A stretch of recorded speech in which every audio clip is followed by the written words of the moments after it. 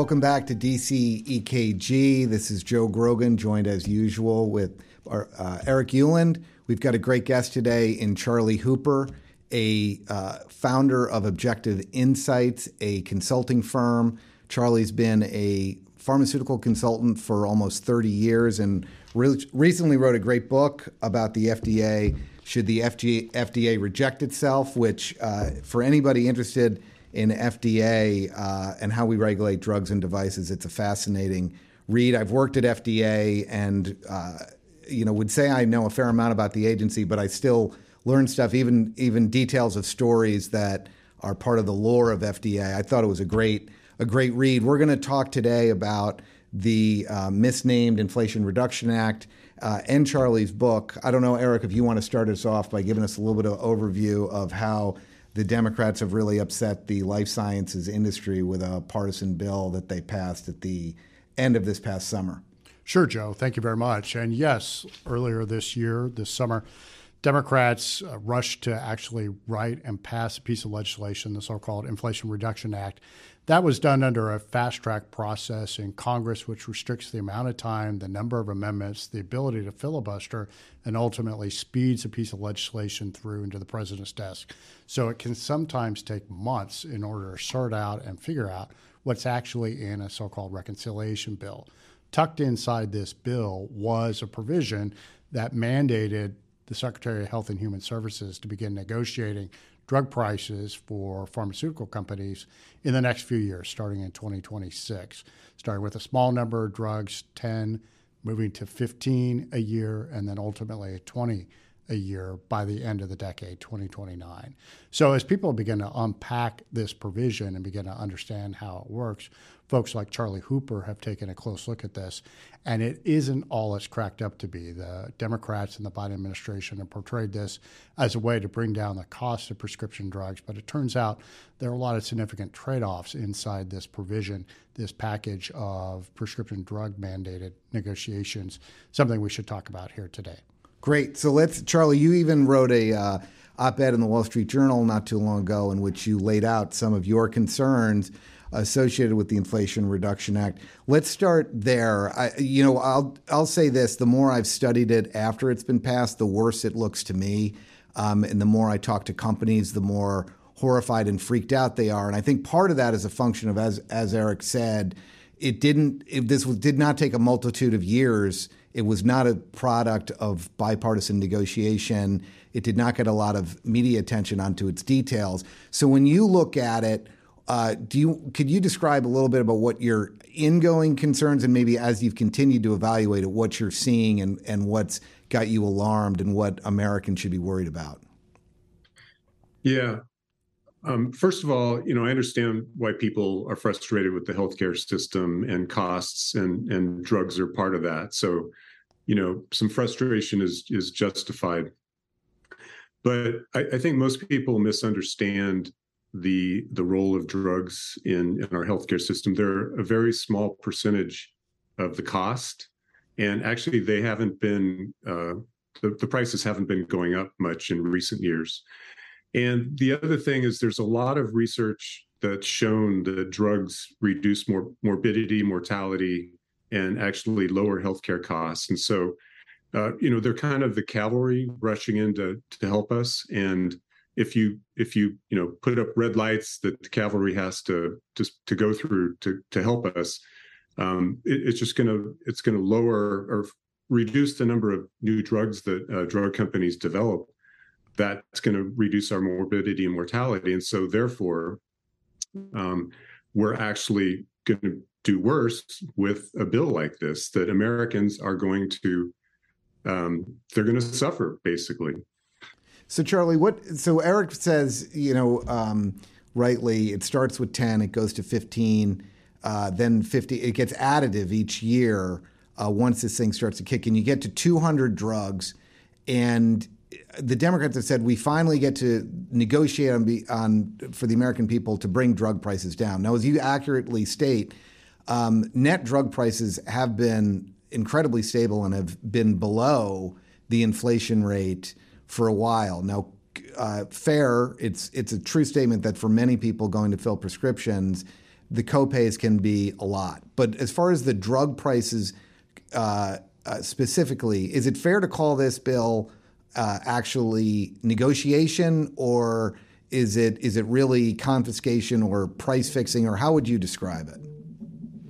Well, first of all, most or basically almost all drugs that go through Medicare right now are negotiated. The prices are negotiated. And that's because most drugs go through either the Medicare Part D program, which is the outpatient prescription plan. And all of those drug prices are negotiated. And when Part D first came around, it was actually people were surprised at how low the prices were negotiated. And then another area in Medicare where prices are negotiated is the Medicare Advantage plans, which are basically like a normal, managed care plan. So it's really only Part D, which is drugs administered, within the hospital system, that the prices aren't negotiated. So the prices are already negotiated, and most patients don't pay that. Most patients don't pay the full price, and they don't even pay the negotiated price. They're paying, some fraction of it as their copay or, percentage of the price. But what happens with the Inflation Reduction Act is it's not really negotiation at all. It's really kind of something that would come out of The Godfather. It's, this is the price you're going to charge us, or else we're going to take up to 95% of your revenue for this product that goes through Medicare. The drug companies really have no control over this at all. It's being foisted upon them. And Charley, for those who are trying to understand how this actually works, as you said, Joe outlined, you start with 10 drugs. What drugs actually are pulled into this negotiating system? Is it done by cost to consumers? Is it calibrated that drugs for whom the cost is the most borne by Medicare are supposed to be negotiated? What actual drugs are going to be part of this so-called negotiation program? Well, CMS, the Centers for Medicaid and Medicare Services, or is it Medicare and Medicaid Services, is going to negotiate drugs based on the revenues that go through Medicare. And so it's going to be basically the successful drugs. And so a drug that had a low price but was sold to a lot of people, it's going to maybe have the same revenues as a drug that's high price but sold to a few people. And so both of those drugs would be eligible for negotiation. And so it's really not going after high-priced drugs at all. It's just going after successful drugs. And most drugs are not successful. So first of all, in the R&D process, most drugs don't make it through the process. And then most drugs are not approved by the FDA. And then even those drugs that are approved, most of them they aren't successful and they don't make money. So it's the 80-20 rule that 80% of the revenues come from 20% of the drugs, for example. And so Medicare is going to be going after the most successful drugs, however they got there, whether it's high price or they're, successful and widely used. And then as you go through this negotiation process, you talk about the confiscatory aspect of this 95% tax diktat on the companies. But if the price actually, courtesy of a government-run price-setting scheme, a negotiation, is actually set, where is that reflected at all in this legislation for consumers? How is this supposed to work for people who actually purchase prescription drugs, either by benefiting, being part of Medicare Part B or Part D? Yeah, so first of all, this won't affect directly anybody who's outside of Medicare. But so that's a huge cohort of prescription drug consumers, patients. Right.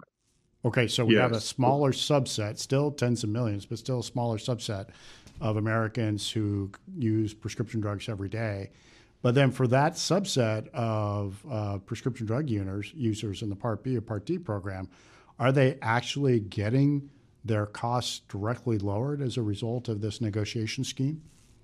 Well, not really. And that's because they pay a percentage of the price or a copay, or directly a copay. So the biggest change that consumers, patients will notice from this so-called Inflation Reduction Act, is actually the change in the way that the Part D plans are structured.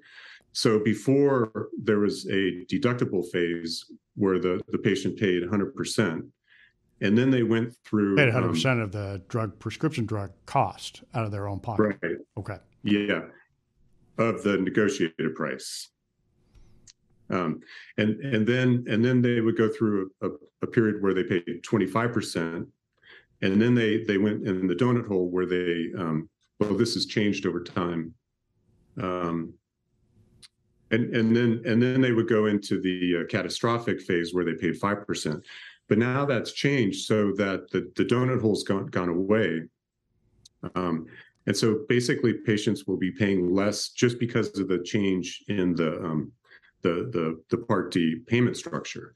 So most people won't even notice this change due to the negotiation of the price. It's really just a change in the structure of the copay. You touched, Charlie, a little bit about this change in the catastrophic phase. Let's talk about this for a second. So it used to be $7,000 was the threshold to get into the catastrophic phase, and above that you only paid 5%. So $7,000 of out-of-pocket drug right, costs. Exactly. So if you paid $7,000, that's a pretty sick individual. $7,000 out of pocket. They're taking a lot of drugs. They're pretty ill. So even above that $7,000 phase, you get to $100,000. You're still paying 5% of that fare and of that share. Now, AARP and a lot of advocates for seniors said that's not a true catastrophic benefit. We need to make it so that seniors at some point pay nothing. They're so sick that they're not, they're not making rational decisions. They're trying to save their life. They need some relief. So, and this was something that President Trump believed too, and some of the proposals that he put forward on how to structure Part D, that at some point, the bite was so bad out of seniors that they shouldn't have to pay anything. But now the threshold's been moved down to $2,000. And there's no cost sharing for anybody in Medicare above $2,000. Now, on its face, that sounds really good. But I just want to ask you two things from your experience. One is 90% of Part D prescriptions right now are generics. And that has kept the cost of this program way down. Generic drugs, of course, they come on the market. They're copies of the innovators. They come on after the innovators have hopefully made their money off the product. And the generic drug gets 6 months of exclusivity. We're the only competitor to the innovator. And that's where they make the bulk of their money. That's the motivation for them to come on the market originally. But there's this new negotiation process. And that 6-month motivation is gone. And the motivation on the part of the physicians to prescribe generics, because the seniors don't have to pay anything over $2,000, is somewhat diminished. Is it obliterated? Do you think doctors are still going to be saying to seniors, hey, listen, here's a cheaper generic. It's January, it's February. Take the generic anyway, it's cheaper. Or will they just say, hey, you can afford $2,000. Let's get you through through this phase, to the catastrophic phase, and we're going to write you the more expensive innovator. Do you see a situation where this actually drives drug prices up, is what I'm trying to get to?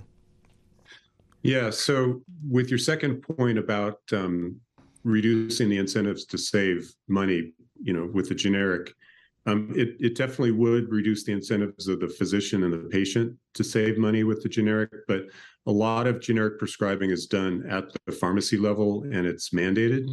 So if a generic is available, the pharmacist is encouraged or required to use it.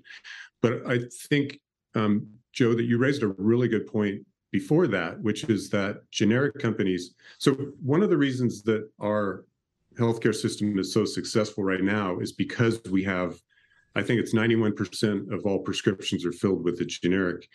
And as you mentioned, there's a huge incentive for those that first or the second or third generic company to come out, and the first one gets a 6-month exclusivity.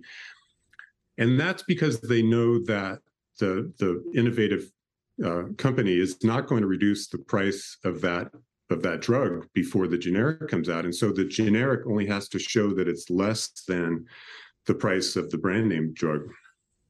But if that brand name drug is negotiated through CMS and the price comes down, at least in that segment of the market, the incentive goes away. So, let's just say that the brand name drug is $100 and the generic comes in at, say, $60, and then it's going to lower its price over time. Now, if the brand name drug is $20 or $30, that generic doesn't have that room to work with. And so it could be a huge disincentive for generic companies to bring out drugs, both for small molecules, typical kind of classical generics, and then also biosimilars for biologics. And so whenever, the healthcare system is a complicated system. And so when Congress passes a bill like this, there could be a lot of unintended consequences because you have to think through the implications of every part of this bill. And so this actually could lead to higher drug prices. And it's more than that. So right now in Medicare Part D and in the Medicare Advantage plans, drugs are heavily discounted. And that's another reason that drug prices haven't gone up much over time, is the discounting with the pharmacy benefit managers, the wholesalers, the managed care companies is so extreme that even if the catalog price of the brand name products has gone up over time, the net price has gone down because that's the discounted price.